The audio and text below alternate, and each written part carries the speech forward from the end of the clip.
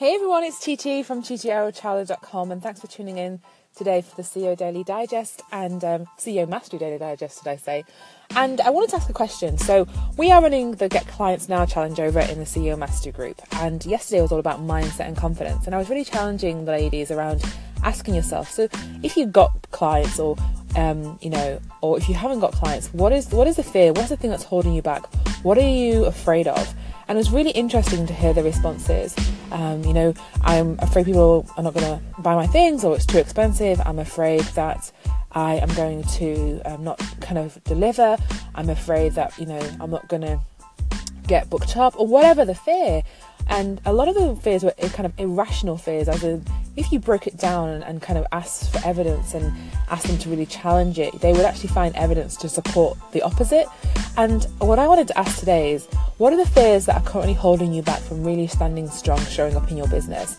And if fear didn't exist, if you weren't worried about what people say, think, if you knew that you were going to succeed, if you knew failure was not an option, pat that to one side, but if you knew failure was an option, how would you show up? What would you do? How would you present yourself? What would you sell? How would you connect with people? Because fear is very much inevitable. It's very much part of the equation in life and as an entrepreneur. But we can't allow fear to hold us back. I know my personal journey. I have moments where I get paralyzed with fear, and I worry too much about what other people think or say, and I allow that to hold me back, when in essence I should really hold strong to my vision and really challenge any limiting beliefs that come up and actually get evidence to support the contrary. And I know that when I bust through those fears, when I bust through those limiting beliefs, I really come out stronger at the other end, because that's where all the action, the fun, the progress and the growth happens, outside of your comfort zone, when you push past fear.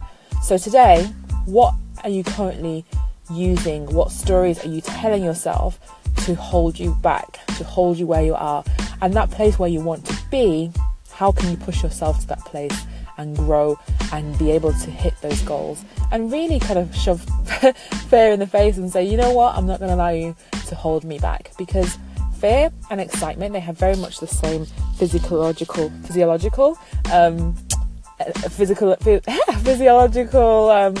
components, like the same excitement, heartbeat racing, everything else like that. And I really truly believe that if you aren't excited and fearful, and they often kind of mixed together, then you're not really pushing yourself much. You want to be pushing yourself, so you are kind of a little bit fearful, because that's all part of the growth. All right.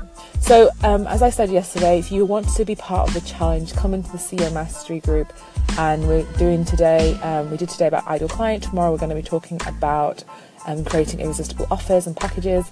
So if that's something you struggle with, come over and join us at ceomasterygroup.com. And I'd love to kind of chat with you. And also, if you have any questions around any of the topics we've been talking about, or you have suggestions for future episodes, drop me a message, or drop me a text or a DM, or you can just call in, because that's what you can do with Anchor. All right, so I will speak to you soon. Have a wonderful day.